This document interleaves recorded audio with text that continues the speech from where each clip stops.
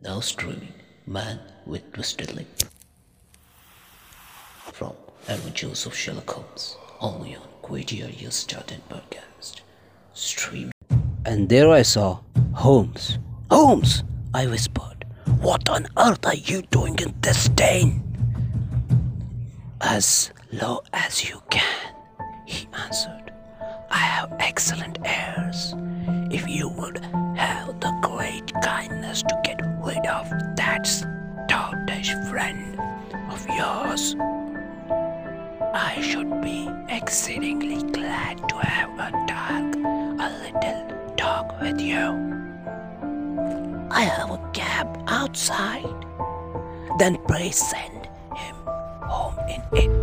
You may safely trust him, for he appears to be too limp to get into any mischief. I should recommend you also to send a note by the cabman to your wife to say that you have thrown in your lot with me.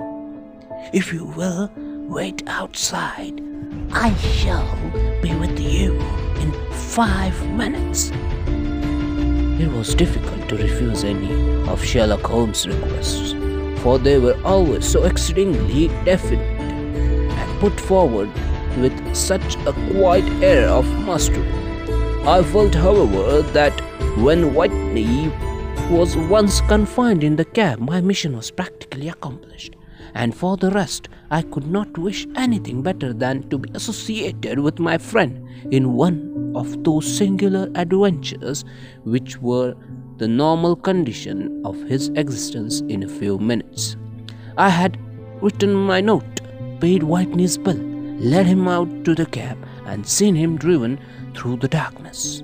In a very short time, a decrepit figure had emerged from the opium den, and I was walking down the street with Sherlock Holmes. For 2 Street, he shuffled along with a bent back and an uncertain foot. Then glancing quickly round, he straightened himself out and burst into a hearty fit of laughter.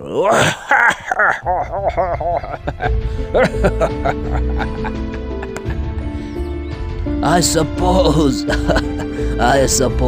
Watson, said he, that you imagine that I have added opium smoking to a cocaine injections and all the other little weaknesses on which you have favored me with your medical views.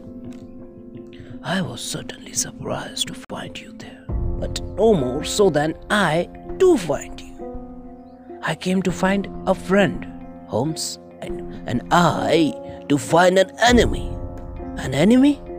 Yes, one of my natural enemies, or shall I say my natural prey. Briefly, Watson, I am in the midst of a very remarkable inquiry, and I hope to find a clue in the incoherent ramblings of these sorts. As I have done before now, had I been recognized in that den, my life would not be worth an hour's purchase, for I have used it before now for my own purposes, and the rascally lascar who runs in has sworn to have vengeance upon me.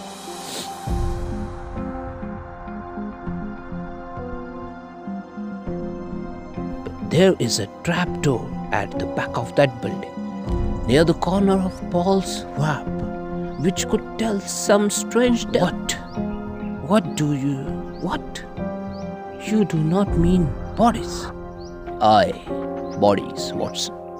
We should be rich men if we had 100,000 pounds for every poor devil who has been done to death in that den. It is the vilest murder trap on the whole riverside, and I fear that Neville St. Clair has entered it, never to leave it more. But our trap should be there. He put his 2 forefingers between his teeth and whistled shrill, a signal which was answered by a similar whistle from a distance, followed shortly by the rattle of wheels and chink of horses' hoofs. "Now, Watson," said Holmes, as a tall dark car dashed up through the gloom, throwing out two golden tunnels of yellow light from its side lanterns. "You'll come with me, won't you?" "If I can be of use, I can sure come with you, Holmes." "Oh, a thirsty comrade is always of use, and a chronicler still more so. My room at the Cedars is double-bedded one." "The Cedars?" I asked. "Yes, that is Mr. St. Clair's house. I am staying there while I conduct the inquiry." "Where is it then, Holmes?" "Near Lee, in Kent. We have a 7-mile drive before us, but I am all in the dark." "Of course you are. You'll know all about it presently. Jump up here." "All right, John. We shall not need you. Here's half-a-crown. Look out for me tomorrow. About 11, I think. 11. Give her her head. Give her her head. So long then."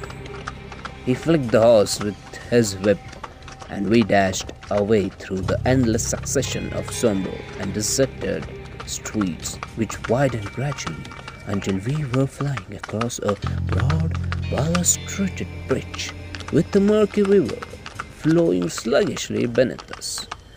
Beyond lay another dull wilderness of bricks and mortar, its silence broken only by a heavy regular footfall of the policeman, or the songs and shouts of some belated party of revelers. A dull wrack was drifting slowly across the sky, and a star or two twinkled dim. Here and there, through the rifts of the clouds, Holmes drove in silence with his head sunk upon his breast, and in the air of a man who is lost in thought, while I sat beside him, curious to learn what this new quest might be which seemed to tax his powers so sorely, and yet afraid to break in upon the current of his thoughts.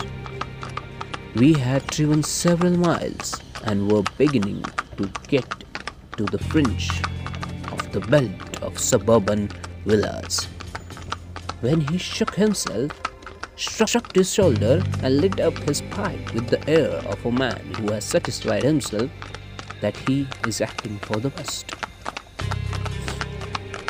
"You have a grand gift of silence, Watson," said he. "It makes you quite invaluable as a companion. Upon my word, it is a great thing for me to have someone to talk to, for my own thoughts are not over-pleasant. I was wondering what I should say to this dear little woman tonight when she meets me at the door." "You forgot that I know nothing about it, Holmes. Have you forgotten that?" "I shall just have time to tell you the facts of this case before we got to leave. It seems absurdly simple, and yet somehow I can get nothing to go upon. There's plenty of thread, no doubt, but I can't get to the end of it into my head. Now, I'll state the case clearly and concisely to you, Watson, and maybe you can see a spark where all is dark to me." "Proceed then," I said. "Some years ago, to be definite, in May 1884, there came to Lee a gentleman, Neville St. Clair by name, who appeared to have a plenty of money. He took a large villa, let out to grounds very nicely, and lived generally a good style.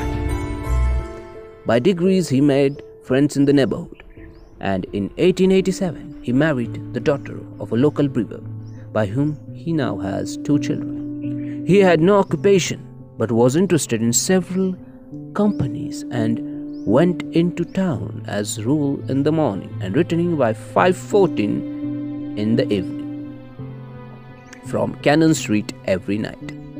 Mr. St. Clair is now 37 years of age, is a man of temperate habits, a good husband, a very affectionate father, and a man who is popular with all who know him.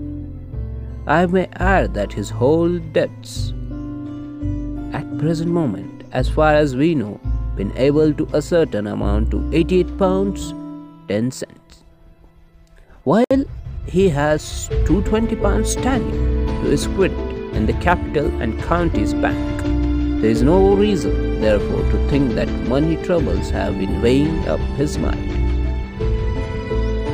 Last Monday, Mr. Neville St. Clair went into town rather earlier than usual, remarking before he started that he had 2 important commissions to perform, and that he would bring his little boy home a box of bricks.